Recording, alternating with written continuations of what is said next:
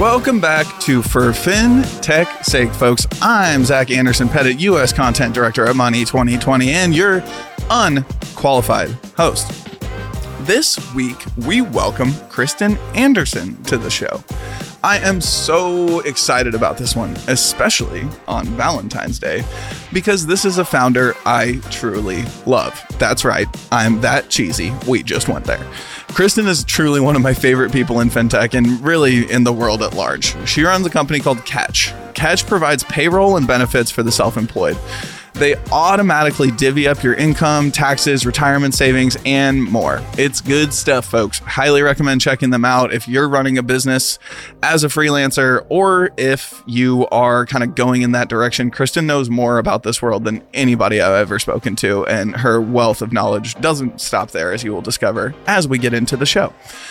We cover a lot of ground in this one. If you want to jump to a specific piece of the conversation, take a gander at the show notes. We've recently started breaking down the show by topic in the notes so you can hop into specific subjects if you're just dying to get there. And another very exciting thing that we have happening this week is welcoming a new sponsor, Navin, formerly TripActions. You might have heard of them. It's an all-in-one travel, corporate card, and expense management solution that provides real-time visibility, control, and cost savings. Yes, it does all of those things. Stay tuned to hear more about Navin, and if you're just dying to find out more right now, go to the show notes and click the link to visit navin.com. You won't regret it. And now, my conversation with Kristen Anderson. And isn't there some kind of inverse where if you're a big baby, you end up generally being, I'm pulling this out of my ass. I feel like I had heard this. Okay. All right. So here we have two experts on everything. On pediatric health. Yes. Well, at least gynecologist. One of us has at least created one human and is in the process of creating another. That's true. Yeah. How's that going? No, I'm kidding. We won't start there. Yeah. You're like, I'm tired, bitch. Shut up. I'm just bored. Get it out of me. Bored out of my mind. Yeah. Yeah. Well, you don't have very much exciting going on. I mean, outside of that, it's not like you're building a company or, you know, no other requirements or responsibilities in your life. Things are good. Yeah. Just very laid back. There's the podcast, folks. We'll talk to you next week. Yeah. Just chilling. Just chilling. So let's go back to the youth. I mean, the Reno joke and all that. Yeah. The Kristen of the olden days. Where are you from? Kind of tell me about like how you formed into the human that you are. Garbage? Yes, I forgot that I've shown that to you. So listeners, one of my favorite podcasts that has literally nothing to do with fintech is a podcast called Are You Garbage?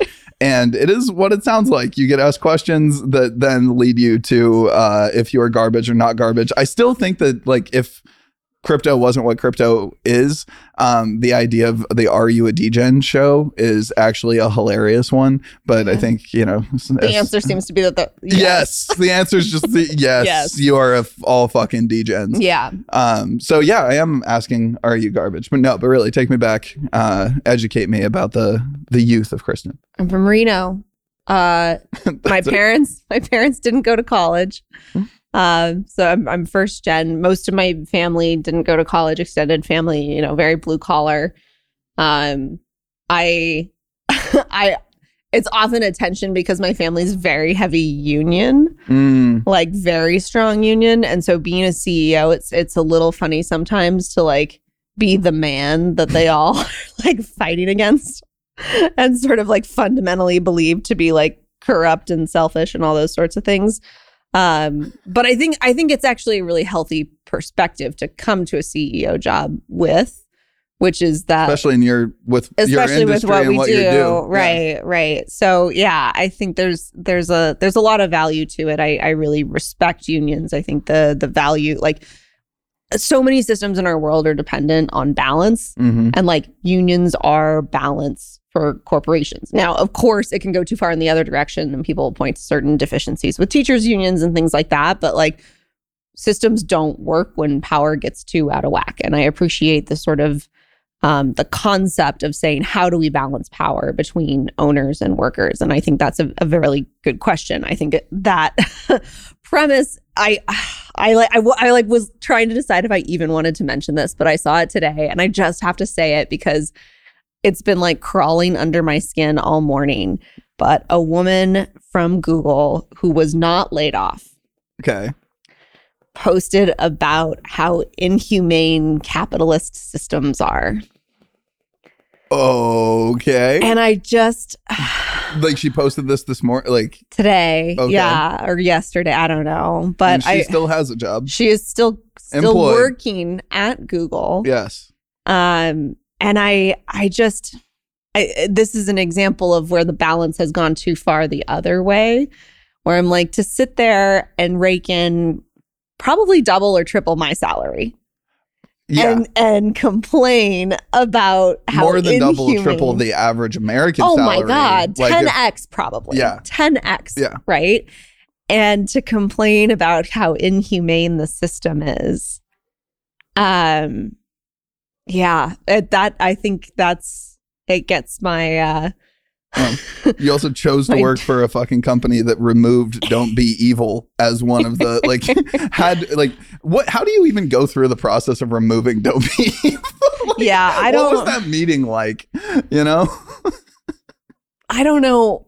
I feel like it was probably lawyers. I feel like it had to be lawyers. I just assume it was Eric Schmidt walked in a room and was just like, "No, we're gonna be evil now." Like, just never mind. Walks out. Take it back. Yeah, I just, this idea that like just by the nature of being an employee, you are exploited and a victim, especially inside of tech. When I like come from a family who like literally broke their bodies over decades just to like be able to provide a middle class life for their families, like I can't. Oh, I hate this phrase too, but I'm going to use it. I can't even with that shit. I mean, I can't even either. Like, my grandpa is such a fucking silly sentence, but my grandpa worked on the railroad. Yeah. And hey, we're like middle of the country people. Yeah. I get that. Strong Midwestern vibe. Well, no, just not even Midwestern. You're Southern-ish, whatever. But like, yeah, strong, not coastal vibes. But yeah, my grandpa worked for Burlington Northern. Mm-hmm. And when he passed, like, I think one of the things that I miss the most from him is just that "you damn kids" thing, in that sense of like, you know what we went through, you know what our work life was like, and you're complaining about this and that and the other. And I was like always too young to really appreciate what work actually was, or what used to be versus is going to be. But it's just, it saddens me that it's, some 30-something-year-olds sitting here like, "You damn kids." I know. Like, it's wild. Well, I've thought a lot about employees who are, layoffs are hard. It's okay to be upset and to be sad and to feel bad. But I think for some of the amount of hand wringing that's done over it, where for years you've benefited from like disproportionate profits that have come in from technology, just it feels a little bit like, do you know what working conditions are like for like a nurse? Yeah. Like just like an average nurse on like an average day, or like a teacher. Or just like a person that does, I have this feeling really often when I walk in and out of a bank, or I like, you know how we like run errands, but like in my life, like I run errands, but I don't really have an office that I go to all that often. Right. But I'm working all of the time. Yeah. But I don't have like a place that I have to go sit in. Like, I've just multiple times this week, just even being in the city, I see people sitting at, like, I go to the gym, and when I walk in, there's a person sitting at a desk back there, and their job is like to sell memberships, right? And then when I leave, they're still sitting at that desk. Yeah. And I'm like, wait, what? And they made like $18 in that time. Right. In that, like maybe. Right. Maybe. If if taxes, maybe not. Pre-tax. Pre-tax 18. Yeah. I can't even imagine anymore. Like, we're super privileged. And I think there's like a lack of recognition of that. And obviously, again, it sounds easy to sit in the CEO chair and talk about privilege, because I am very, very privileged. But I think sometimes there's also a confusion of the title CEO, and like, again, mid-level folks at these big tech companies have been making more money than me for a very long time. Totally. And there's just kind of a disconnect there between what the title means and what the the benefits of that title are. There are a ton of benefits. Yeah. But it's not necessarily millions of dollars. And it's funny that you say that. I was, well, you and I actually off camera, off the beaten path, I think we're having this conversation in Vegas about how weird it is how many of our friends are like rich now. Yeah. Or like at least like wealthy-ish. Yeah. It's a very, very bizarre thing that happened really quickly. Yeah. But they weren't before. Right. Like in the Eli and I were talking about just it's the podcast, folks, that came out last week, probably maybe next week, but it actually happened about 20 minutes ago. We were talking about Alloy and talking about like Laura specifically as like one of my early guests, and just like somebody that I always really wanted to be rich, because like if Laura's rich, I feel like the world's a better place, right? Yes. Yeah. And I'm not gonna like go out and say Laura's like rich now, but like Alloy has done really well. Yeah. And I think that Laura's going to be in a position to do good things for the world. So is Tommy. Like that's fucking awesome to me. Yeah. But I agree that there is this sense of like the seed, like Eli, who was just here, who has raised a seed round. Yeah. Is not rich. No. Right? Like he is the opposite of rich. And most of our friends that leave the CEO position actually do it because they weren't being paid enough and they need to go do it something else to support their family. Right. It's wild to me how few people understand that. Right. The recognition that ownership of venture-backed tech, again, extremely privileged place to sit and say this from, but like a lot of like I have people on my team who make more money than me. Like most CEOs pay people on their teams more than they make. And again, that's part of the trade-off. That's like what we're doing. But then you also have to tie that with the like 90+% of startups fail. Right. So it's like it's not just they're taking risk, and yes, it's for potential upside, but it is also like it's not all luxury and jets and stuff like that. But the goal is hopefully someday. Yeah, we go. But that darn capitalist system is. Well, let's make that capitalist system work. Let's get that private jet. Let's go, do the thing, and then let's give the rest of it away. Maybe not really. What's the? Oh my god, I don't even remember what it was. The effective altruism. Yeah, I was wondering if we were going to SPF next. Yeah, that was the joke I was like kind of starting to make, and then I was like, oh fuck, too soon. No. I'm just not gonna want to land this. I got nothing to say. I'm not gonna land this the way I want to land this. No comment. Yeah, exactly. So as much as like, yes, you are a CEO. Yes, you are all like venture-backed CEO, all of those things. Yes, privilege, sure. But the way that you got to the place that you're at right now ain't the standard story. So, and I don't know how much of it you can talk about, want to talk about, but this story is fucking wild to me. And I'd love for you to tell as much of it as you're willing to tell. Yeah. So I think it's funny to say something like, it's not the standard story. I find that the standard story is not that common, right? And we went through Y Combinator in 2019, and I think the sort of the hypothetical two dudes in a garage coding something to become billionaires it's not that it's not real. It's just that like there are lots and lots and lots and lots of people who come into startups and grow in startups and build businesses through very, very different pathways. So I've worked a lot of different types of jobs in my career, and I've spent most of my career not being the boss. Like the vast majority of my working time has not been being in charge.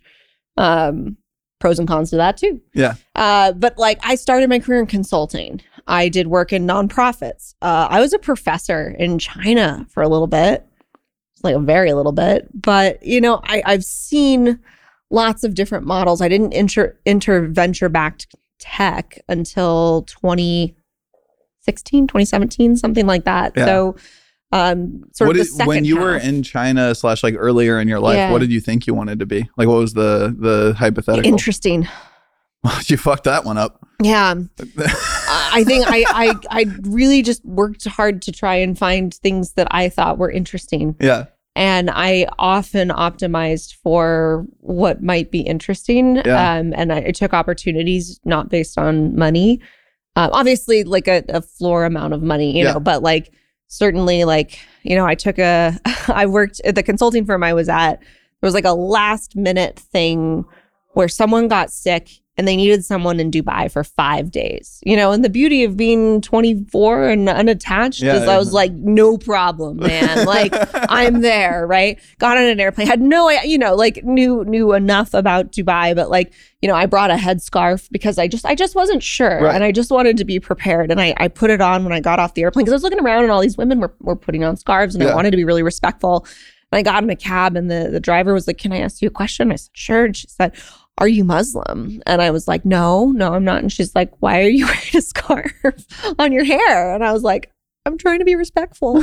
When in Rome? Yeah, I was trying to make sure that no one felt that I would have done the same thing probably as a man. Their like, culture, you know. But that was the sort of stuff where like I took opportunities like that without thinking about it, and flew economy every time, you know, back of the plane, middle seat type stuff, like the cheapest Holiday Inn that Dubai has. It was actually like pretty nice, you know, but like, I mean, I would hope the Dubai Holiday Inn is Dubai Holiday Inn. Yeah, I wasn't staying in like, you know, and I think I did a lot of stuff like that early in my career, not because I knew exactly what I wanted to do or be, but because I was really thirsty for experience and just like whatever that might be. And like the world is really large and it was just a great opportunity to do that, which again is why I was at nonprofits. And so, you know, when I worked at this nonprofit, I used to come to New York occasionally for work and I would take the bus from Boston. It's like $15, right? Because I was like, well, we can't put me on Amtrak. That's like way too expensive. It's like $100, right? So it's like, it's always been like with a sense of like, it's okay to make decisions to save money and to be frugal for the sake of experience. Yeah. So yeah, I had no idea what I wanted to be other than someone that people were like, that's interesting. Well, you've pulled that off. Do you debate in high school? I can't remember. I did do debate in high school. That was part of I remember initially when I feel like we were best friends within like 4 minutes because we both spoke at a like ridiculous clip. And I don't remember what it was, but I think we found a mutual agreement that we disliked something. It was like I remember. We shouldn't talk about that. Never mind.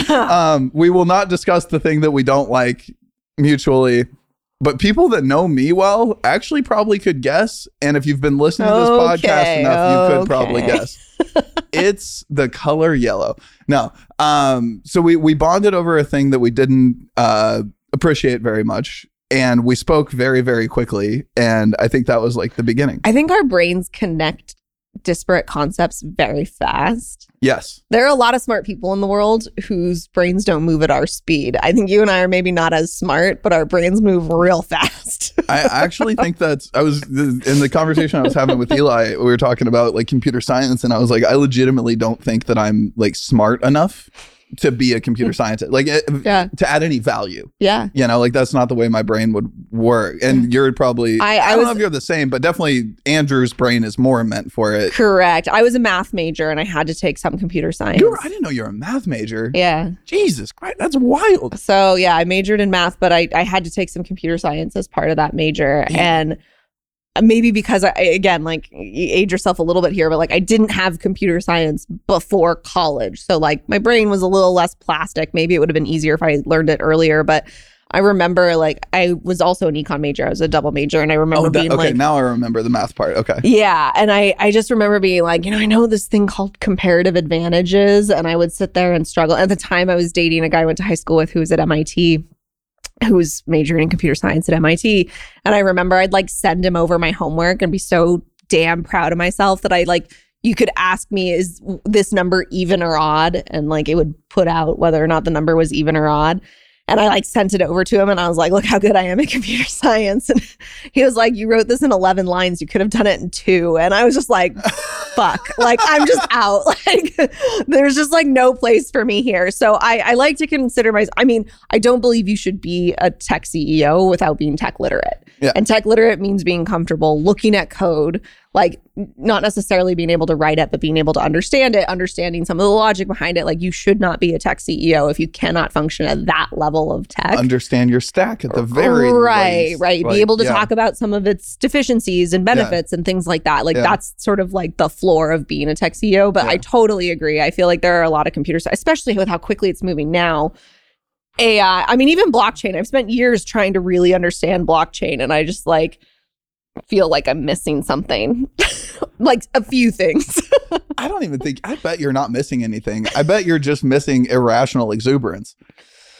You know, maybe like, yeah, like the exuberance is there, but the irrational level of exuberance isn't. And it's funny you say the thing that you just said, actually, one of the like Chat GPT and yada, yada, yada, yada, yada. It really has me at a place where I wonder if the fact that we didn't go down that road is going to be just perfectly fine. I mean, it is perfectly, we're sitting here, so I guess it worked out okay, but it's going to be like perfectly fine and almost like we saved some time in a few years, because it seems like the value is going to be who can come up with the right prompt. Right. And conceptual understanding. Which is how our like brains work. Technical execution on some of that stuff. And I think, I mean, again, if you are technical enough to do that, do it. Yeah. You know, but if I'm you're jealous. not, I mean, again, I think, again, it's sort of and we talk a lot about this at Catch. So Andrew, my co-founder, our CTO, he like has talked about this for a very long time, where like designers shouldn't be thinking about, like, they shouldn't be optimizing their time for like rounding corners. Right. And like changing hues, and like, because that just like, that isn't high value. It's just like not where the high value work is. And so really understanding, like, you know, I am not a designer either. I'm not a computer scientist. I'm not a designer, but like I can design better product than the vast majority of designers, because I'm thinking about how it works, why it works, who's using it. Like those sorts of elements of design end up being so much more important, especially as a lot of these tools come out where you can be like, make a red box. Done. Make a green box, right? Yeah. Like you can sort of do those things and sort of bypass the need to like master some of the like pixel moving. It's interesting. I think something else that we have in common that is, and then we'll get back to the actual story, is like the random obsession that we have with all these different inputs. Like as we were standing out there talking with Eli before we started recording, I mean, even just talking about stand-up, like the weird inputs that we have that are not just, you know, fintech or healthcare or, you know, just super nerdy. Is criticized for being very monoculture for good reason, right? Like for good reason. Yeah. I think that like the richness of things you can do. I saw something about this recently about sort of, it's like the opposite motion of your work. Like in order to maximize the work that you do, you need the equal and opposite. And like it was this guy who was talking about learning tango, right? And he's like, everything that I do at work is the exact opposite of everything that I do when I'm, you know, dancing tango. And I thought that was just a really interesting way to sort of frame that importance. But yeah, like the consulting work I did early in my career was all around innovation.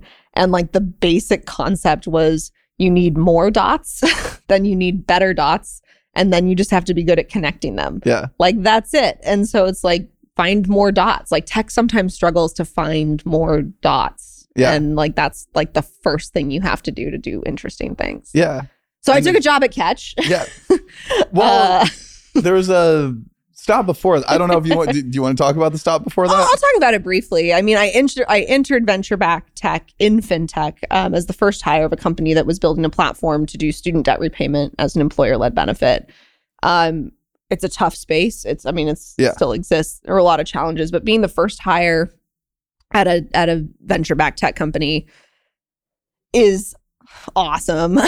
It's crazy and hard. Terrible. It's founder light. It's founder light. It really is. And the funny thing is, being here today, I don't know if you tell people where we are. We're in Rise, New York, right? I haven't said it in this one, but the people are going to be very confused as these come out because I'm doing whatever 3 or 4 in a row, and they're going to come out over whatever amount of time. And so we are at Rise New York. We are at Rise New York. And what this used to be was the Techstars Berkeley Accelerator. And so like the last time that I have spent time here was actually with that startup.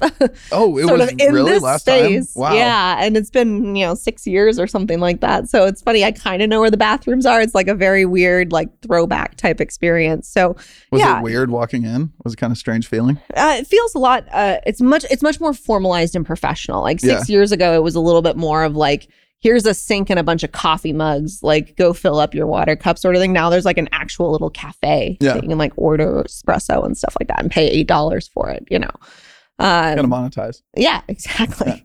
I worked, and my I think my first title was head of growth.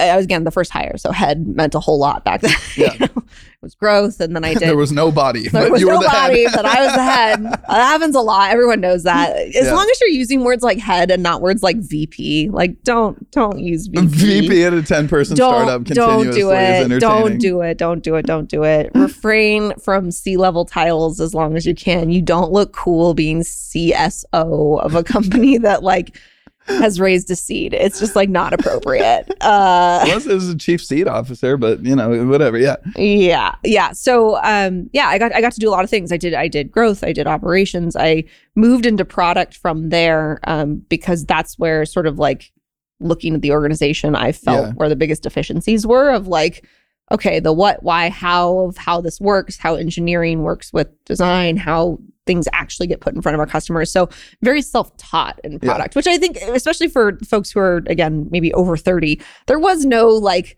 product management track, or maybe it was the very beginnings of one when I finished college, I think 12 years ago. The only way that we could have done that would have been like going to Google back when they actually were the only ones doing like the product management training thing. And now it's like, formalized and totally different. Yeah. They were the only ones who did it a decade ago. And also, did I just say our age? Like, what the fuck is happening?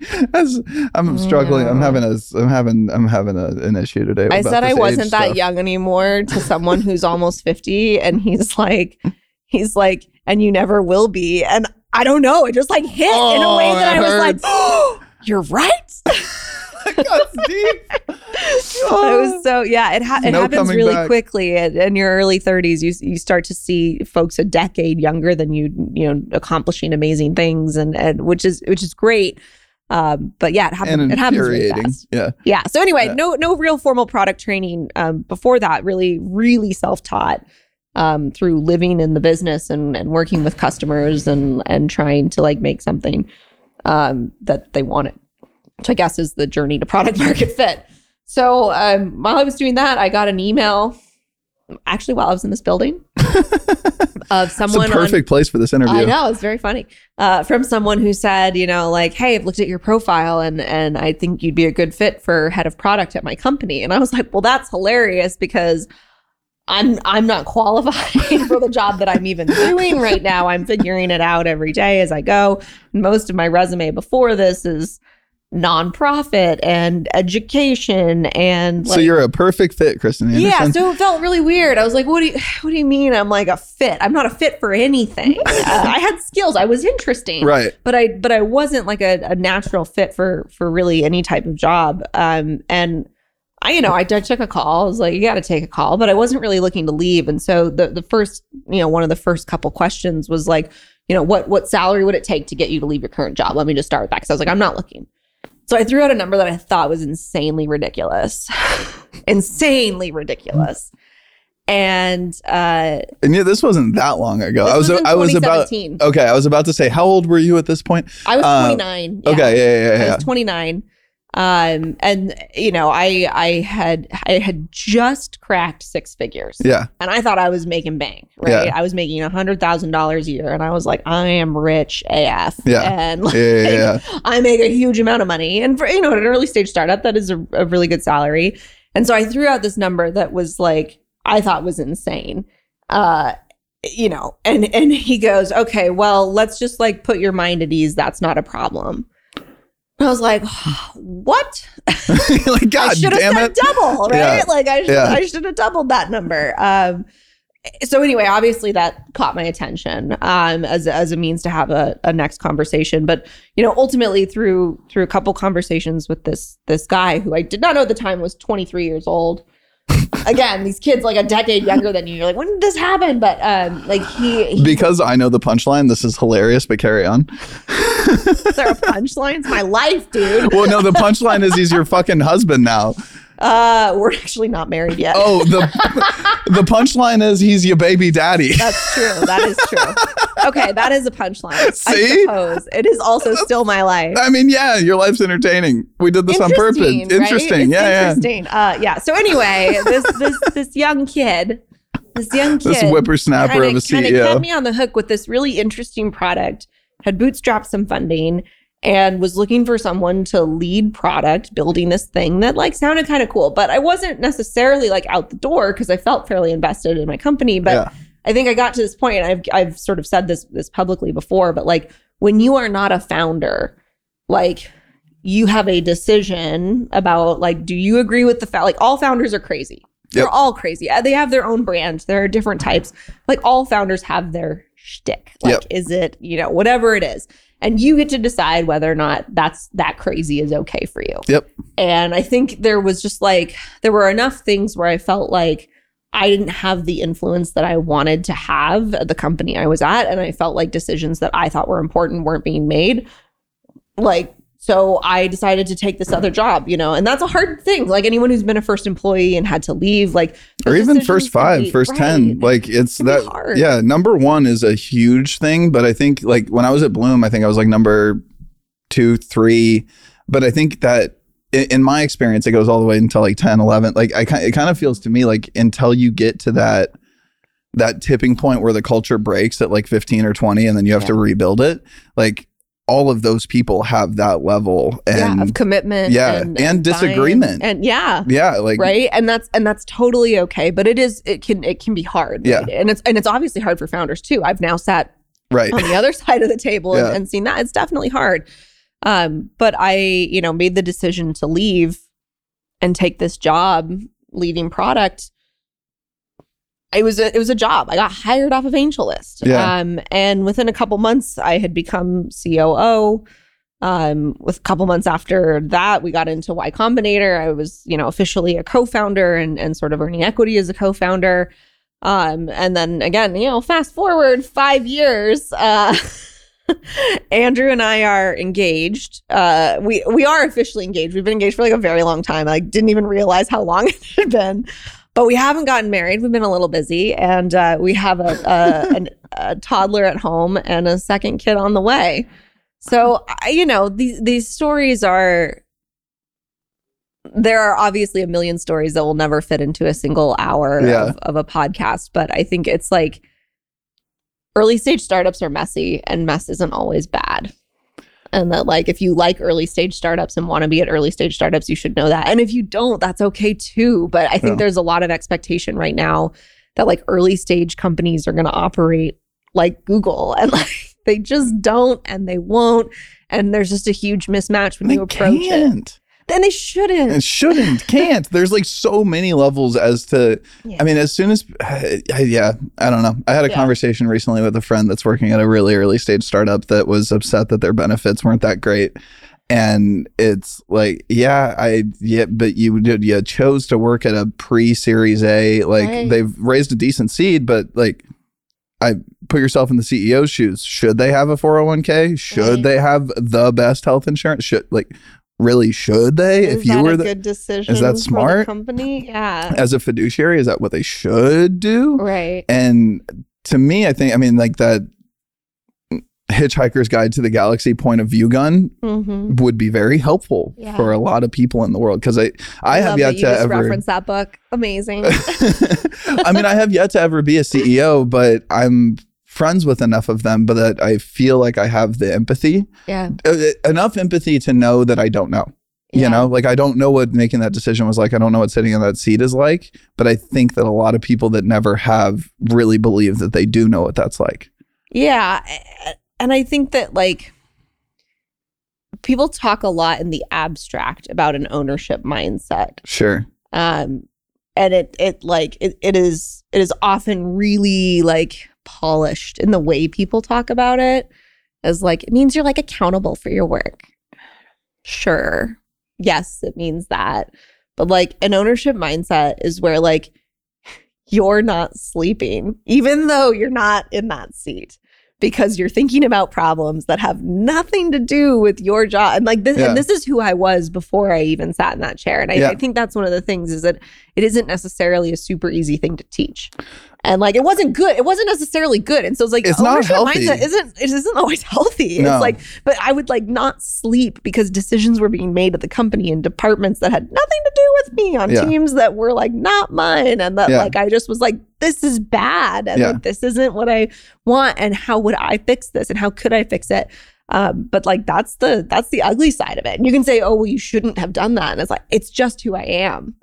Like, it's just who I am. And it's comes back to the whole like all CEOs are crazy thing. Yep. I kind of doubt that you're a fan of this person, but I would guess you've heard of him and probably agree with some of it. But Jocko Willink, have you ever? I don't know if I know who that is. So he's an ex-Navy SEAL. He wrote a book called Extreme Ownership. Yeah. Which is like, I mean, he sounds like this, like the audiobook sounds exactly like this. And it is about taking extreme ownership. He's been like punched in the throat a bunch of times. He came out of the womb, his mother punched him in the throat before he even came out. But it's all about extreme ownership and taking responsibility for everything around you. And there is nothing that's not your responsibility. Like it's the douchiest book in so many ways. Like it's just such a like male oriented war book in so many ways, but it is also the book is designed to connect it to business and the idea of like what they learned in the SEALs connects to leadership and business, yada, yada, yada. Sure.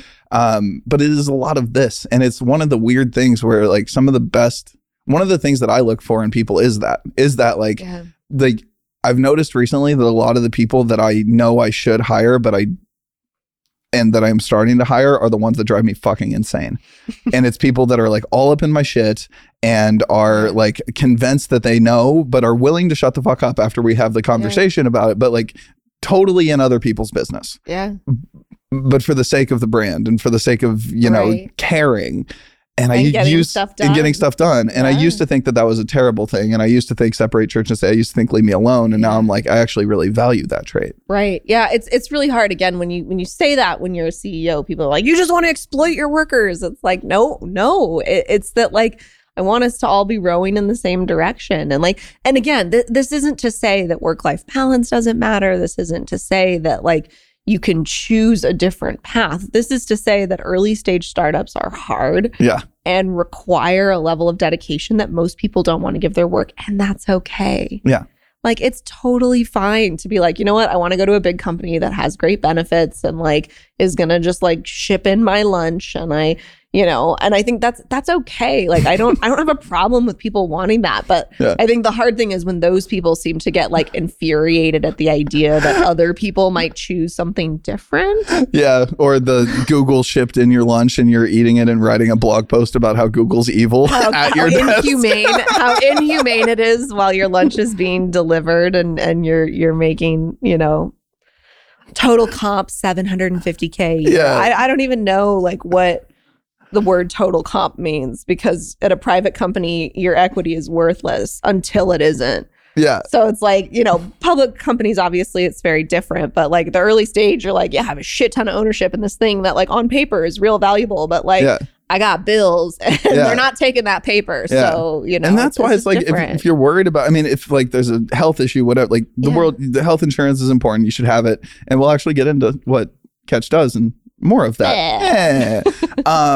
But like if you're at a place where the first question you ask is about the 401k or is about the benefit, like probably you're not meant to be in startups. Early stage. I guess it's what do we consider a startup is a whole other conversation. Like, later stage companies can start to provide those things and should be put in the position of having to answer those questions. But I think at the like in the early sort of, I say early is sort of like pre-series B. Yeah, I just think of it as like before it's a Navy ship, like pirate ship before a Navy ship. People type thing, like maybe 100 people. Like, you define 100 people as early stage? I think I would define 50 as early stage for sure. That's fair. I define it as like 15 or like 25 Yeah, I think it depends on the business. Some businesses have a lot of headcount because they do a lot of stuff manually. It really depends on the business. Like, I guess just like post product market fit. I don't know. Which sounds like it makes it simpler, but that's actually a much harder line to figure out, right? Plenty of companies make a lot of money. Like lots of companies are on 5 million ARR that don't have product market fit. Yeah. Or OpenAI or whatever as a weird counterexample. There's a lot of bizarre Yeah. It's hard. Like, I agree with that conceptually. It's just like a hard metric to practically put in place. But yeah, let's just say there is a line where companies should start having to answer questions around, and again, to be clear, we provide health insurance. We do a 401k match. We're pre-Series B. We do benefits. We do those sorts of things because we think they're important and we've invested in them. But like, it's at will employment. Yeah. And like, there's levels to it. If you are qualified to work at a tech company, there are job openings. Yeah. Even in this market, like there are. And I know, again, layoffs can be scary, but like there are a lot of job openings, and maybe it's just that you're not going to be able to make, multiple hundreds of thousands of dollars a year anymore. It also seems like a lot of those jobs are still open though, too. I mean, I know that layoffs are happening and everything, but I don't know. I'm struggling with the macroeconomic situation right now because I have what is maybe not a very popular opinion, but I have a hunch, a belief, an opinion that a lot of the layoffs that we're seeing in the world are, they laid people off, I can do it too. Like, I don't know if that's true. I don't know all of the balance sheets. I don't know all the income statements. I don't have that kind of a macroeconomic view.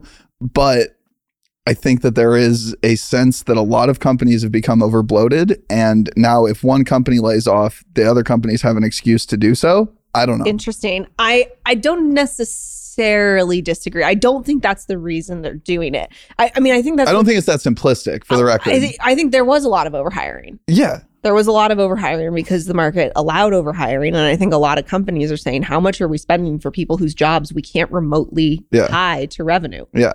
Or in private markets, like, we got to do something with this cash that we just raised because the valuation had to go up because we decided it had to go up and exuberance and whatever. This episode of For FinTech's Sake is brought to you by our friends at Navin, formerly TripActions. This is one of those partners that gives me FOMO, y'all. I don't get to use Navin at work, and after getting to know their team, seeing the product in action, and constantly feeling the pain of travel-related expenses and expenses in general, which I'm terrible at, this is one product that I truly wish I could use every time I travel or spend money at work. Why? Navin is an all-in-one travel, corporate card, and expense management solution that provides real-time visibility, control, and cost savings. Yes, all of those things, one product. It goes way beyond being a global travel agency. We're talking full-stack corporate card issuing, payments, expense management, and spend reporting designed for people, not corporations. Yes, that means hold on to your seats, folks. The UX is not terrible. That's right. Believe it or not, it's actually built with the end user in mind. It's actually a joy to use. You know how most software is built to make life easier? And you'll be in good company. Brands that use Navin, formerly TripActions, as I mentioned before, to simplify their travel and expense management include Lyft, Heineken, Okta, Toast, and so many more. Learn more at navin.com. But yeah, I think it's like you look at headcount. Oh my God, this was the other thing that I don't know if you saw going around, people talking about Tim Cook's salary. So people were like, Apple hasn't done layoffs. Instead, Tim Cook took a $50 million pay cut this year. Way to go, Apple. Now, I love Apple. I think Apple is a well-run company. But it's just like, you clearly don't understand what like a massive enterprise balance sheet looks like to think that $50 million is enough to like prevent layoffs. No shit. Right? Like they earn that on interest and like the balances they hold in cash. Yeah, their like, cash position alone. No, it's a gesture. It's a gesture of saying like, we need to think differently about our margin and I'll take my equity or my compensation in other forms. And I think that's fine. Obviously, I think his current salary is now $50 million instead of $100 million. So it's like a 50% pay cut. I also think it was forced on him by the board. I'm not sure that it was even like, I don't know. But the whole point was sort of like all these people were like applauding, like, this is how good companies are run. And I was like, I think a lot of companies are looking at their payrolls and saying, we're paying who, how much? Yeah. How does that generate revenue for us? Mm-hmm. It's how many lines down the chain before it. Like there are a lot of positions that were created in the last couple of years that just like had nothing to do with delivering product or getting customers. And that's what companies do. And I think that like people are very outraged about that. But it's like, you know what? We have people on the Catch team because salaries exploded in 2021, right? Like salaries exploded. Like we have people whose salaries have more than doubled in their tenure with Catch because we had to keep pace with market because we didn't want to lose people that we had. And it's like nobody talked about that aspect of it. But like salaries exploded. And that is now being looked at a little bit. And people are like, we had, I won't give any details so anyone, I don't even know if I remember this person's name, but we had I think we're going to be okay then on whatever you're about to say. We had a candidate who accepted a job offer who was an engineer 2 years out of school. And she seemed awesome. She had like really good experience, but was 2 years out of school, like early in her career. And we gave her an offer in maybe late 2020, early 2021 for $180,000 that we felt was high for someone that early in their career, but we prized value like diversity on our engineering team. She seemed really talented. She seemed promising, you know, like all that sort of stuff. She accepted the offer and then rescinded and said, I just got another offer for 210. Can you match that? And we were like, no, like we just can't. $210,000 for a 24-year-old engineer who like didn't and wasn't like, you know, perfect decade of experience coding in our space, you know, just like a talented 2-year experienced engineer. It was like a FANG company or something. They were. No, it was a startup. It was a series. Was a Series C startup. But it was right at the time when those companies were raising like $400 million rounds at these ridiculous valuations. And then they just pumped that money into these early stage and so like companies are laying off people like her. And again, she's talented. I have no idea where she ended up. I have no idea what job she ended up with. But like she's probably if she's getting laid off right now, I'm kind of like, yeah, because 210 is not an appropriate salary, you know. And I know that makes me sound very much get off my lawn, but like the market is adjusting for salary bloat as well as overhiring, and people are kind of only talking about the overhiring aspect. Well, but that's my thing is people are barely talking about the overhiring aspect. They're mostly talking that I'm hearing about the macros. It's just like, well, it's about inflation. It's about the interest rates. It's greedy profit-seeking companies. Yeah, it's about some macroeconomic situation that leads to us needing this. And that, like, to be clear, companies seeking profit is literally mandated by law. What do you mean? They have like a fiduciary? Correct. That is what a fiduciary obligation is that you are returning profit. To shareholders? You mean not the ocean? I thought that we were supposed to... Again, I have problems with fiduciary. I think it does have deficiencies. I think the shareholder mania can create really, really bad incentives. Oh, it can create terrible incentives. But the fact remains when people are like, this company's trying to make money. You're like... Correct. Nailed it. Right answer. Yes, they are trying to make money. That's right. And you can disagree with that premise, but like, not only are they trying to make money, they are legally obligated to try to make money. Right. And to try to do what they can to make money. And you can, of course, make the case that like paying your people well, having talented people and stuff like that. And to be clear, these companies have done that. They've paid people well.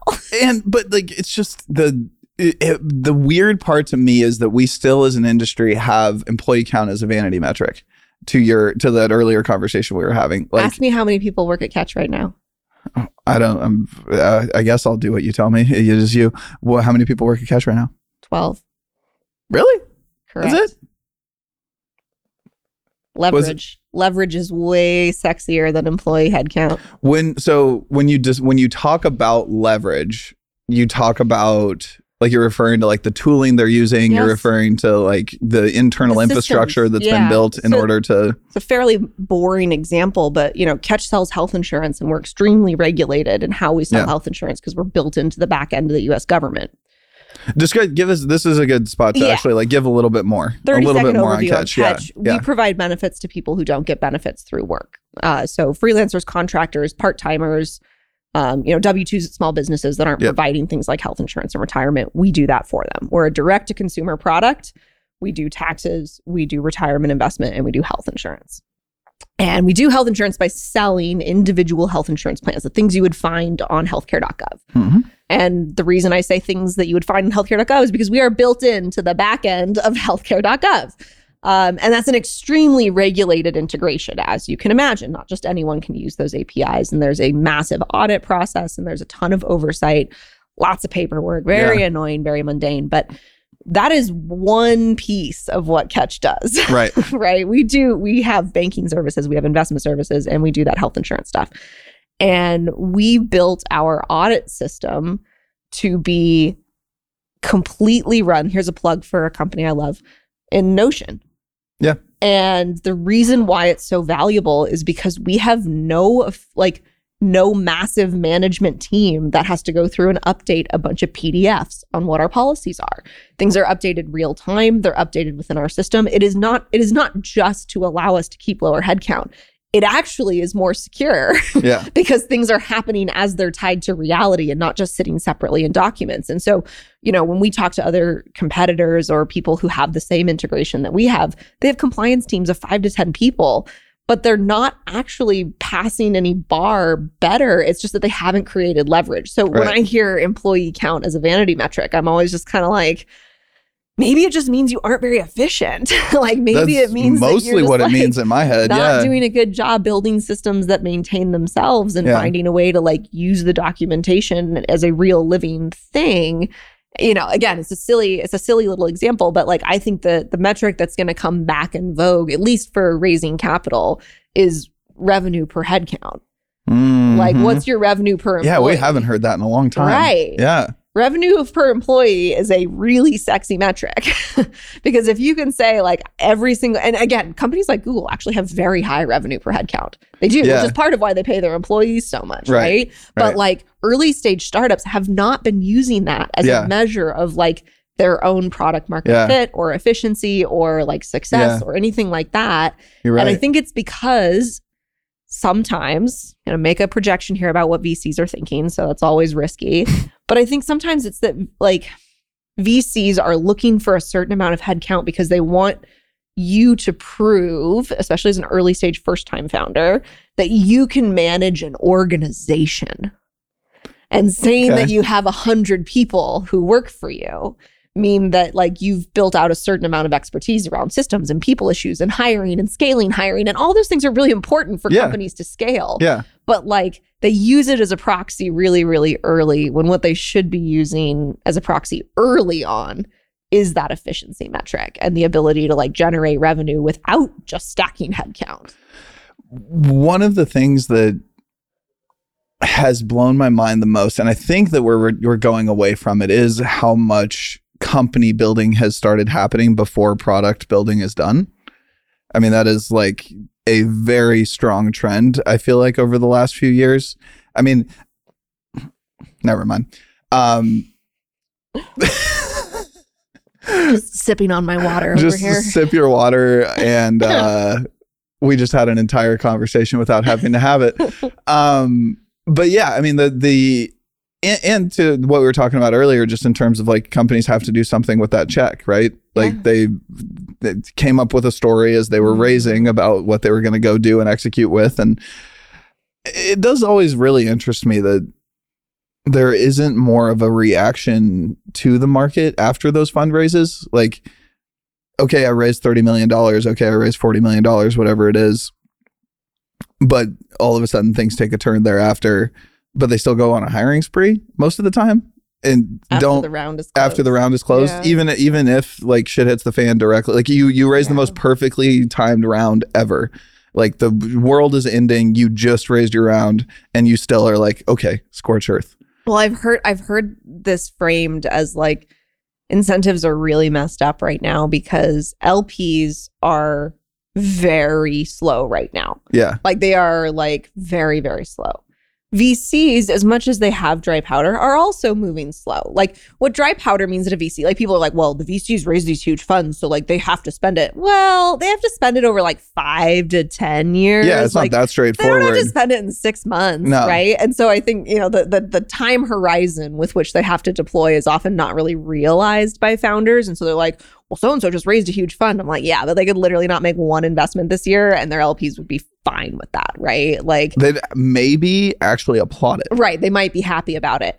But at the same time, those two slowdowns are happening because the market has turned and caused those two funding groups to slow down. The expectations that founders will move faster has come at the same time. Oh, of course. And so it's like this like horrible, just like friction of like, okay, so I get why those parties have slowed down, but the bar has also been raised on founders. And I think a lot of founders are not, again, it depends on your breed of founder, but there is a class of founder, particularly business school, FANG experience type founder who has never learned to create leverage and has always built through building companies. Yeah. Right. And has always built by like adding headcount. And they have a ton of skills in those areas, right? Like executive management is a skill. It's just a different skill. And so things like scrappy things like Andrew and I built out our Notion doc for that compliance audit process. And it is a beast. It's heinous. It's like hundreds and hundreds of like really technical controls that tie to specific pieces of our infrastructure and how code is deployed and all that sort of stuff. And we did that system building ourselves. Yeah. Because it would have cost us way more. Like we have always been thoughtful and scrappy about finding leverage. And so I think it's like founders are now in a position where they have to move faster. But a lot of the founders who have been getting those mega rounds are that like pedigreed founder who has never been the leverage finder, chip on their shoulder type builder before. Well, and they innately have this set of skills that is not built to find product market fit. It is built to take a product that has expand. To expand. And like not only that, like a product that has such good product market fit that it can't they can't fuck it up. You know? Like that's most of what they are. Like it's not even really let's iterate on it. Let's improve. Let's make the product worse and let's make the headcount higher, and then you should pay me a lot for that. The good ones are 1 to 10ers. The average ones are 10 to 100ers. Yeah. But they're all raising money as 0 to 1ers. Exactly. And like that's a really good way to put it. Yeah. You know, the good ones are ones who are like pretty good at 1 to 10.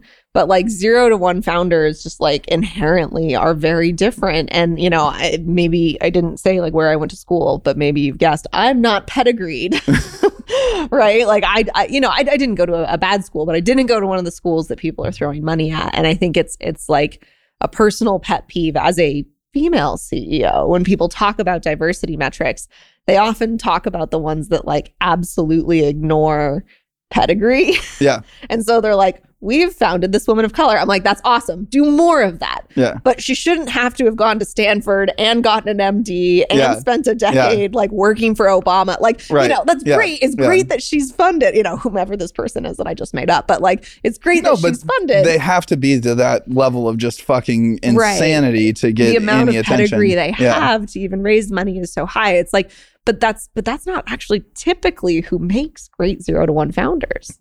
And like, you know, great 0 to 1 founders are often like people who went to community college. Sorry, there's someone standing outside the window. John Zanoff and Ron Williams are now part of this this conversation here. I think John really actually wanted to come in just now. I think that is 3 for 3 on John interrupting the podcast now. Oh, today. He should have like a guest mic. I invited him. I was like, I'll set up a third for you if you want to just pop in. And it's John. So he's like, what are the subjects? And like, oh yeah. And I'm like, he's a preparer. He like likes to know. He comes from some pedigree himself. Oh yeah. Speaking of that pedigree. Yeah. No, he's not one to just like funny. And he's broken the mold, but he's still got that pedigree under the surface. He doesn't like to let everybody know who he, you know, let everybody used to be. See that funny side. That's true. Not everybody gets to see his funny side, and not everybody does know about the background of the BlackRock and all the, you know, not everybody knows all that. Not that we're outing you, John, but it's your fault for coming and sticking your face right there. What were we talking about? Founders with pedigree. Oh, yeah. And funding and yeah. 0 to 1, like what early stage business really takes. The way that you just phrased that with the 0 to 1 versus the 1 to 10 versus the 10 to 100 is very very apt. Yeah. And it's easy to be critical as someone who's 0 to 1 when I see these 10 to 100ers come into my space. But I think, you know, as I mature a little here and there, slowly, I realize the value that those people have, right? I think it's just, like you said, putting those people in place before product market fit is like knocked out of the park. And I think some certain groups, maybe first round, there are some VCs who have written about that thing, but like scaling organizational building is really hard. It's just a very different skill. It's just totally different. And if you put someone who's excellent at one in the position of the other, you end up, and capital was so loose that we got a whole bunch of people who just like raised a bunch of money. And the only way they could think of how to spend it was to hire people to do things for them. Yeah. I might struggle on the other side where sometimes I'm like, why would I ever hire someone to do something that I could do? And that, that's the problem that 0 to 1 founders often have, is that like. But your board will get you the fuck out of the way before you can really have that problem. Yeah, that's true. That's very true. Yeah. You're not long for that. I mean, once it's, 1,000 people or whatever, I mean, I think you're right. I joke, but you are the kind of person I think that could scale into that if you wanted to. I think the question would just be if you wanted to. Yeah. Well, and the answer on side, and I don't know, it's always difficult to say things that you think will survive well. Right. But I would say that like 1,000 employees is a lot. It's a huge. And it's hard. It's hard for me to imagine Catch needing 5,000 employees. Right. In any iteration, because of how much we've built leverage in. And I say that knowing, okay, like, well, if there's a future where we have 5,000, people will play it back and be like, you said you'd never get that big. But like, I really do believe that you can have a massively profitable, like, venture exit, like, scenario that like is not happening with thousands of people. Yeah.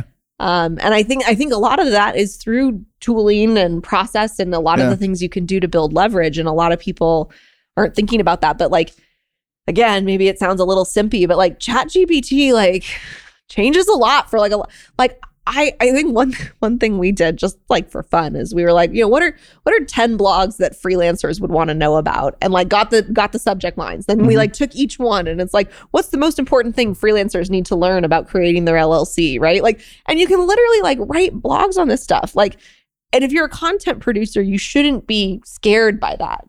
Yeah. You should be excited about the leverage that gives you, and you should be looking at those sorts of things. And I think like people have talked about how there have been a couple exits of Mark that people know about, like WhatsApp and Instagram, like small teams, $1 billion plus outcomes.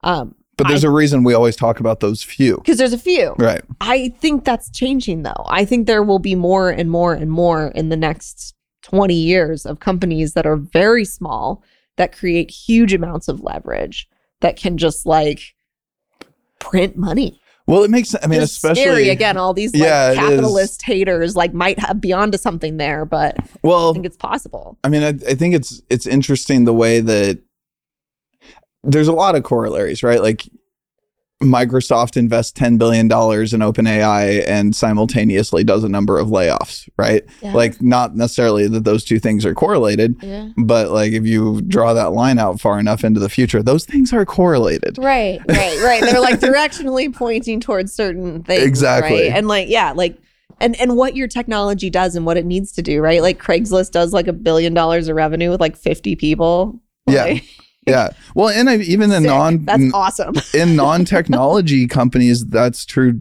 in weird ways too. Like even, I mean, Berkshire's like what, 25 people or something like that.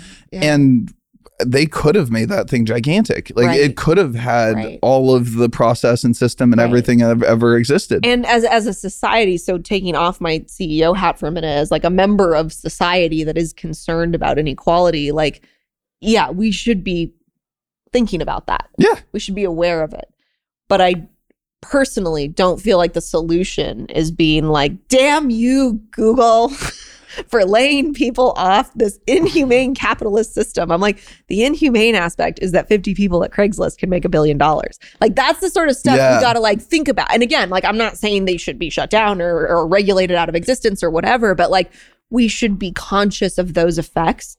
And I feel like a lot of times we're like sort of misplacing the frustration around societal inequality when like Google's doing its part by hiring hundreds of thousands of people, paying them like top 1% salaries And like, I don't know, they might have other deficiencies, but like not doing their job of like hiring enough people is not one of Google's problems. Well, and it's not their job too. Right. I mean, right. yeah, I don't know. I mean, it's interesting. Like one of the things that Vinod said, you're one of your investors, when I was interviewing him in Vegas was he like basically challenged the entire financial industry to lower its margins. Yeah. And I thought that was a really, really interesting thing that is also correlated to lower your fucking headcounts. Okay. Yeah.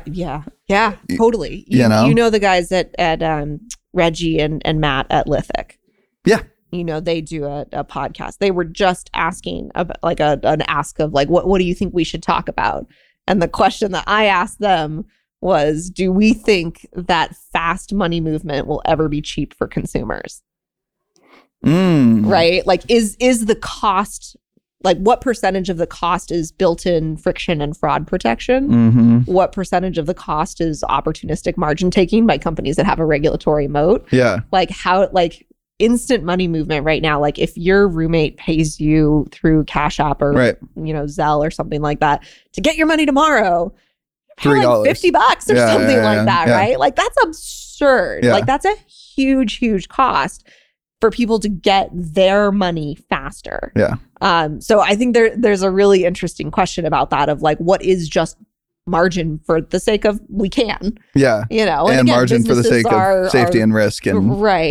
Yeah. But yeah, I think there's a lot that we still need to do on those sorts of questions of like, what is capital efficiency? And like, Jamie Dimon was speaking at an event I was at a couple months ago, and he was sort of like, yeah, we charge a lot for money movement because moving money is expensive.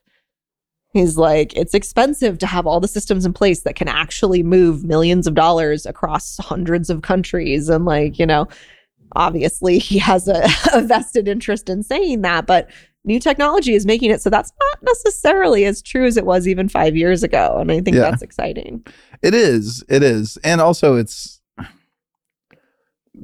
I feel like there's a weird thing with the Jamie Dimons of the world where they say one thing, but the R&D and general development that's happening inside of the organization is different.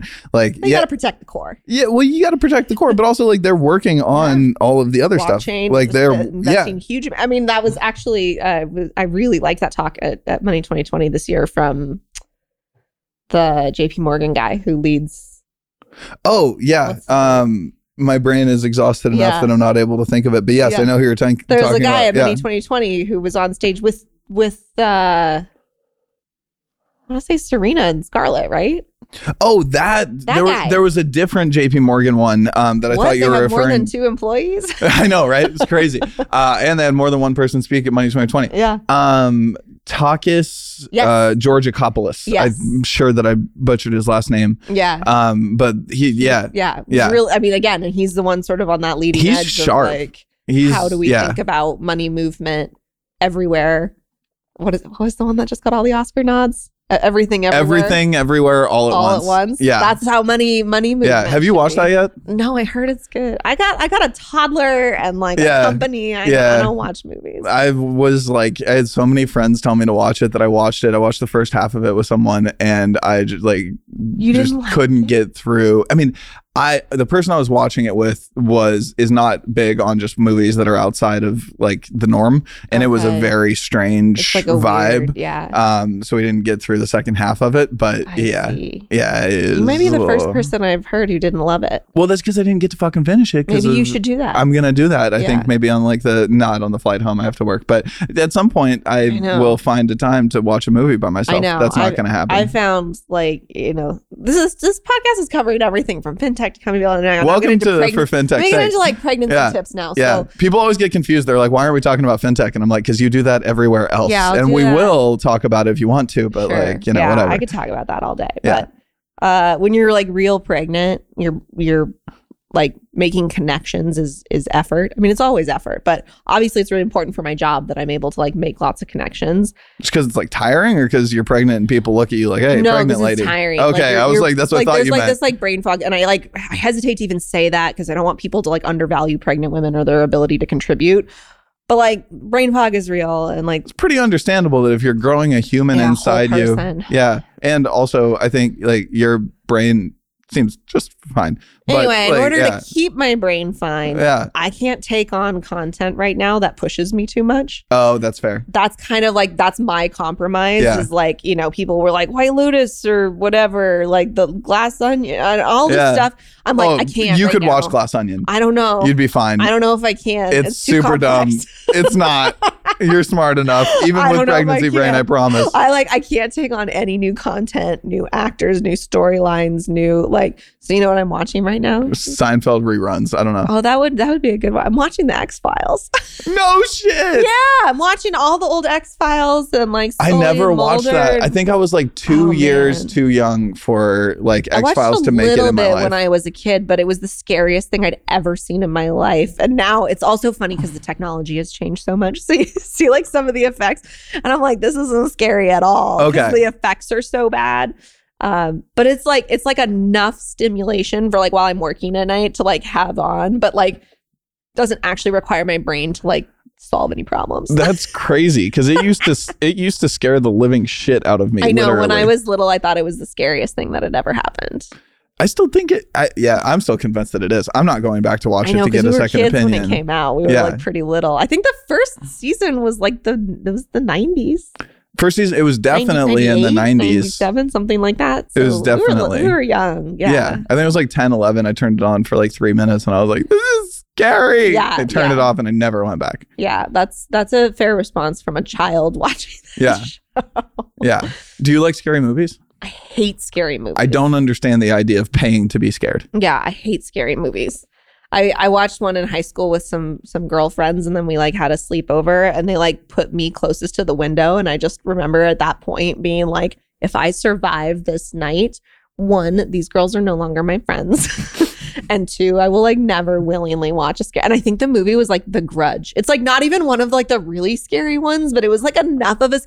And I was just like, no, I don't care about popularity. I don't care about having friends. If I survive the night, like my commitment to God is to I You're will such a never religious watch, person. I know I'm now religious Yeah. because I will never watch a scary You're like movie. the person that's about to die that's like, okay, I will believe in you. I will never do this again if I survive if I survive this this night. sleepover with other girls. I will. at like 16 or Yeah. something like that. Yeah, Yeah. that sounds touch and go for sure. Yeah, worked out well. Yeah, you seem to be doing okay. You Yeah. seem to be doing okay. Do we need to talk about fintech at all? I mean, we can if you Okay. want. I mean, You tell the hard part about it is that most of the fintech things that you and I tend to get into are things that we might have to have all listeners sign an NDA for. Yeah, I can't do that. Or that we might have to, we Okay. need like a gossip anonymous. I should start doing that. Maybe I should start doing like a occasional What like could go wrong? or like cover the voice up. Like we have whoever on, and then like change black the them voice. out Yeah, and like, oh, Yeah. okay. that we had an off the record stage at Money 2020 last Yeah. year where you had to like put the phone away and everything. Yeah. We're iterating on it. So this year we're like, none of this is like set in stone, but we're iterating on it. And one of the ideas that we have is to like basically kind of do away with the ability to see speakers for some of the sessions. So you would be What? potentially not able. So there's a few versions of it. One is like you could just put a screen up in front of like 3 people, right? Yeah. And if you don't obscure their voices, it gets a little weird unless it's Especially all for all of us women. who do a ton of podcast interviews. That too. People might be able to pick like my voice out or whatever. Yeah. Very fair. But if it's like 3 community bankers, right? And like Yeah. maybe nobody heard their You don't know voices. where they are. Yeah, and they still get to be on the They can be agenda honest. and they can be honest Yeah. and you don't know who said what, but you know who was there, right? Or there's a version of it where you take that even further and you kind of mask their voice and it's almost like a masked singer kind of a thing where they could have a mask and we could extrapolate away their voice. I've never seen the show, but I'm like getting very excited about like wearing some like big like Exactly. Exactly. Yeah. I've literally only seen the commercials, Yeah, but the like in the back of concept a is cab simple when enough. you're like, yeah. That's weird. Yeah. The back of the cab when you're like, how do I turn this down? Volume down. Volume down. Yeah. So we're thinking about we're thinking about doing that. So maybe we take one of our actual fintech conversations and we put it there. Because I feel like there are a lot of things that we've talked about off the record or that we could talk about off the record that are like really important Well, we that almost people did it would- about 3 times during this know. conversation, but then we stopped because we knew I know. that line is Even really hard not to. categorically things that are like important to talk about. Like Yeah. fraud and fintech and like, you Well, know, I mean, all those sorts of one that conversations. maybe we can touch on that we'll just bury all the way at the end of the fucking episode. Yeah, anyone who's still listening, here's your treat. Everyone's is- like, oh my God, are they going to stop talking? I think the one of the interesting conversations we have is about how companies that are ancillary or somehow touching financial services that are providing a financial services product should maybe be regulated like financial Yeah. services entities, Yeah. right? And there's policy that is leaning in that direction, and like the world is about to get real. If it already isn't, it's about to get really, really weird for sponsor banks and Yeah. for a lot of banking as a service companies and for the end consumers thereof. I think everybody, like, there's going to be a trickle down effect of insanity. Yeah.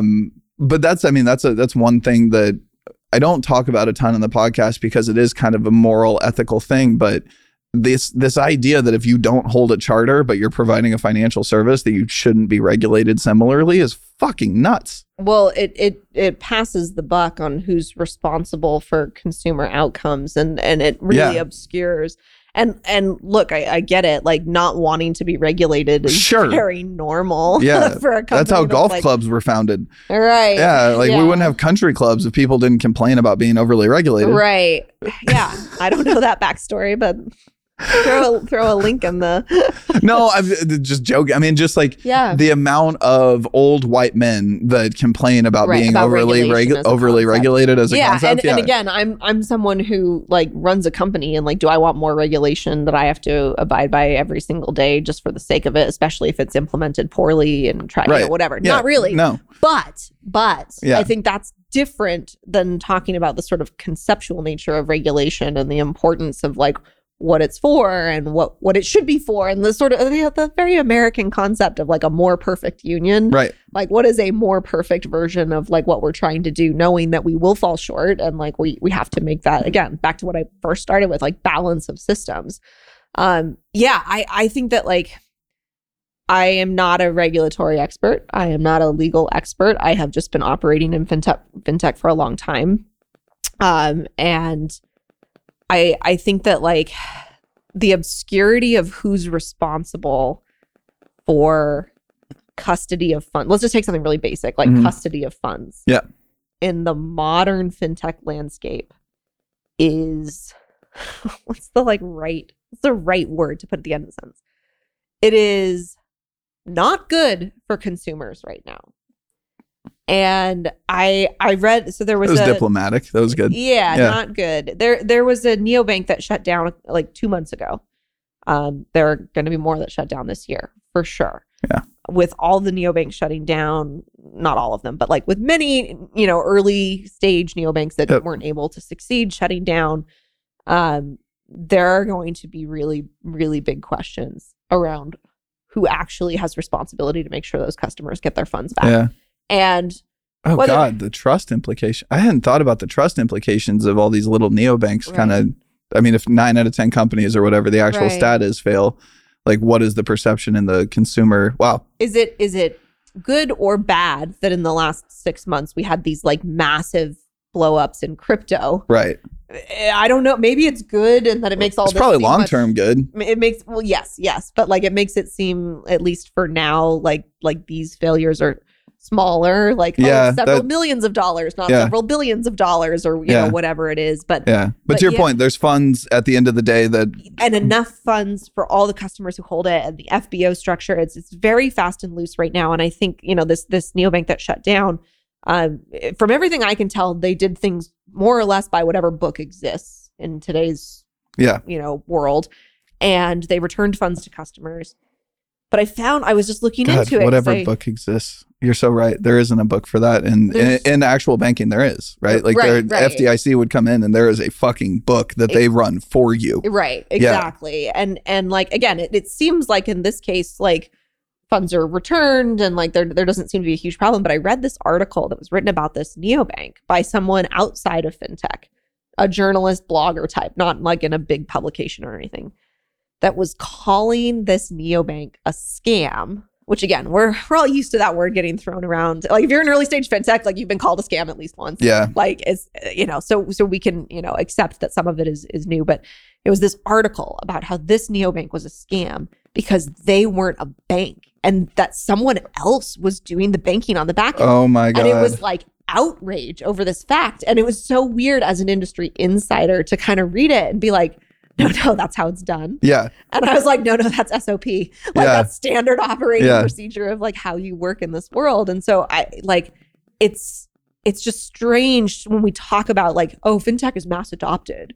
People like neobanks are normal now. And I'm like, no, man, like there's so much stuff that like this neobank failed. They weren't a bank. They were like, were literally, I think they were even working with a BaaS provider who was working with a bank, right? Yeah. Like they were quite removed from the regulated part.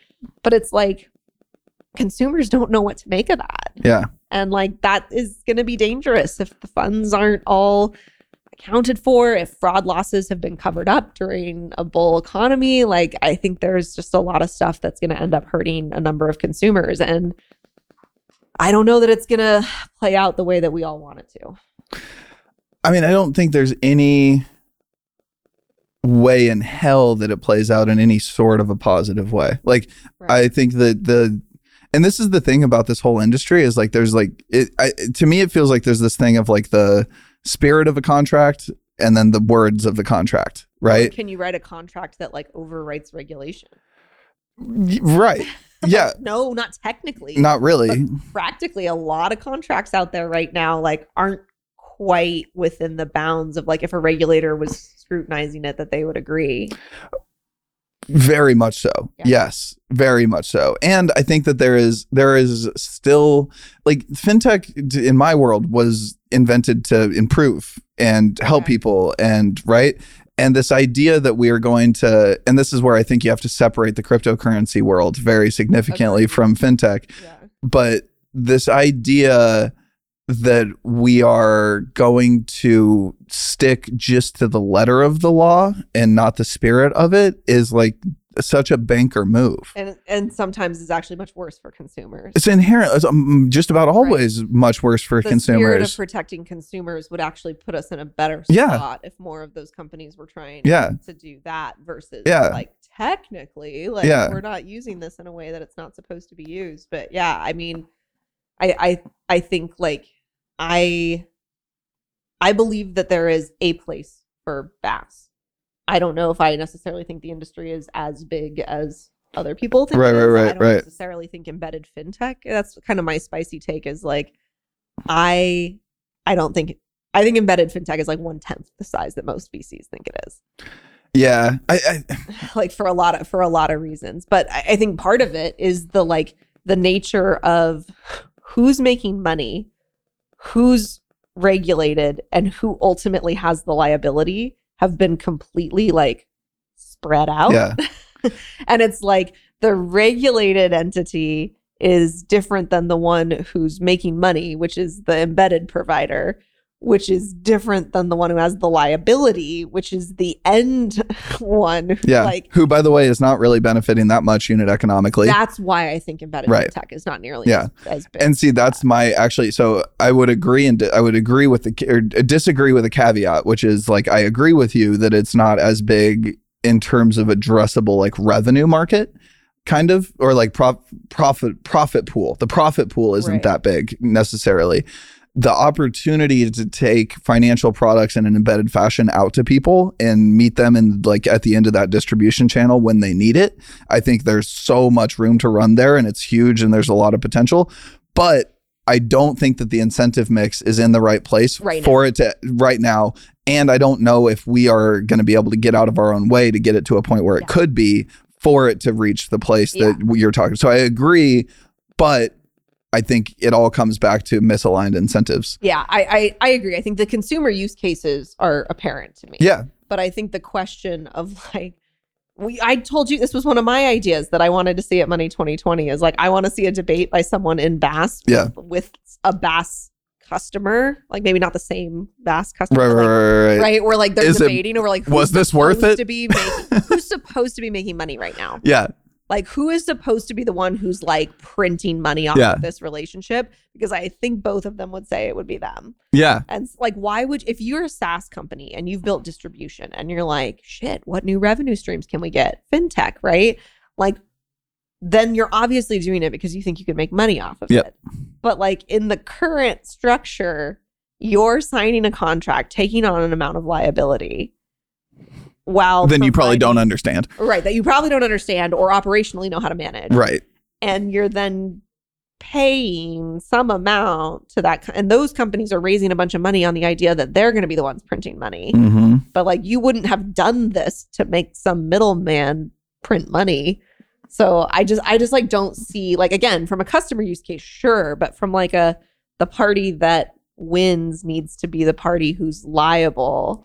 Well, the idea that the winners in the banking as a service space aren't the banks that actually build APIs correctly is silly. Like I love Unit as an example. I love Unit as an example. I said that twice. I don't know why. But I love Unit as an example, and they, and a couple of others, but them specifically. And I think that there's a ceiling to that success. Yeah. I think. I mean, we're Unit customers. Yeah. We're very happy with them. Yeah. Right. I like have great things to say about that team and that product. But I think my general belief is that like, when Catch hits the right scale, it's the same thing as broker dealers, by the way. And that like we do retirement. So I know both of these worlds. We work with a company called Folio that's bought by Goldman. They're our broker dealer.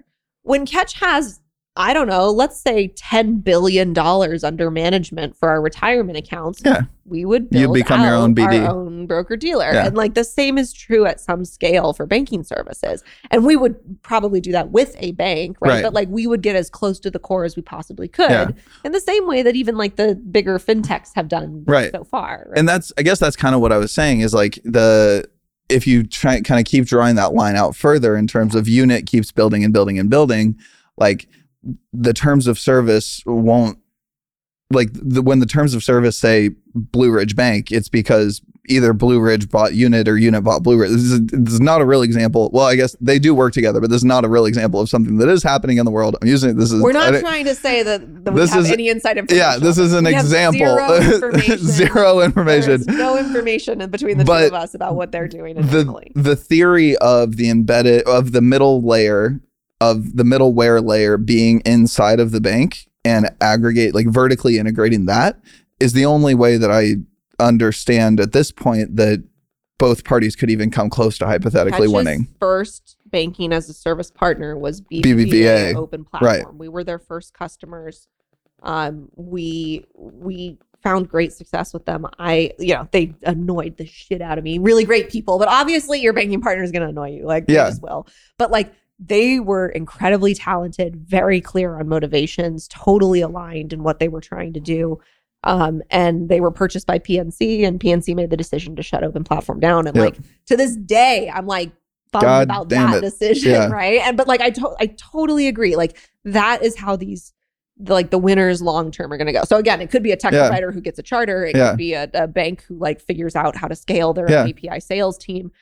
But we really liked that structure of incentives because they had a team within a team, right? Like a team inside of the bank that like they were more technical. Yeah. And to be fair, I guess the others like the NBKCs and the Q2s of the world seemed to have built a pretty good simpatico relationship as well. And I think Unit again is building a really strong relationship with Blue Ridge, but I think it isn't like a completely separate universe of incentives between technology provider and regulated entity, I guess. I think there's also this weird thing where like like the first wave of banking as a service, which I would refer to as like Q2 and BKC, like them OGs, I got the tattoo on my shoulder. They were a slow, not slow, because like we were actually like when I was there, like the MO was like, y'all are fast as shit. How'd you get that done, Sophie? Like that's crazy. Right. Holy shit, you did all that in this amount of time. Different scales. But if you look at like the past few years, you would probably say MBKC has been slower than an Evolve or slower than Blue Ridge or slower than a lot of other companies that have just kind of like, here you go, but that like the tortoise, I think, is doing pretty fucking well and will continue to do very well and is like winning big business. Yeah. And the hare, I think, has won a lot of really small deals, and those really small deals are going to get looked at with a fucking magnifying glass. Yeah. And a lot of those companies are struggling in this macro environment. And Q2 and NBKC have a really clear, like, you know, there's a relationship between those, because the Q2 as an organization, based on who it is, understands banking and understands bankers. And I think that the most of the newfangled middleware companies don't have a lot of that. Right. Some of them are hiring it, like Unit has hired some people from there, and vice versa, whatever. But like the lack of this idea that you can come in and run a middleware company without ever having spoken to a fucking community bank CEO, or fucking, the thing that pisses me off the fucking most is respecting. Like, if you don't fucking respect the community bank CEO, if you think you're fucking smarter than them, you're dead. Like, any CEO I find that is convinced that they're smarter than their bank partner, like, you probably are in some way, shape, or form, but you don't understand what your bank partner's going through. What they do and why. Exactly. Understand their motivation. For the most part, they're not fucking idiots. If their bank's been alive for that long, like, there's a reason it's been alive that long. And now I'm on my soapbox and I'm getting riled up. Well, yeah, I mean, I think the biggest problem, not problem, it was the opportunity that some of the new BaaS providers came in and saw, was that the Q2s of the world didn't know how to sell early stage. Yeah. And I don't just mean technically know how. It's that, like, they put contracts in front of us in the early days that were outrageously expensive. Yeah. That, like, the pricing just didn't make sense for early stage startups. It's just not even close to feasible. Totally. Yeah. So yeah, I think some of it was opportunism of, like, hey, there's this space, especially while fintech is exploding, where we can get in at the early days. You make the right contract with a couple of those fintechs that end up scaling, and like that's what makes you a winner. Yeah. But with regulators coming in, maybe this, like, we're playing a poker hand here and we're just taking a bunch of cards is not going to play out as well as they're hoping. Yeah, I don't know. Bad actors can infiltrate big time, and I think that especially in an FBO. Yeah, that whole structure, and we won't go down that rabbit hole because we're almost at an hour and a half. But the FBO structure thing, and that all of that is, let's save that for episode 2. We'll do episode 2. You're pregnant, so I know you gotta pee, because I gotta pee. Absolutely, constantly. Okay. Kristen, thank you. I love you. Always a pleasure. Thank you, Zach. This is so much fun. You're the best.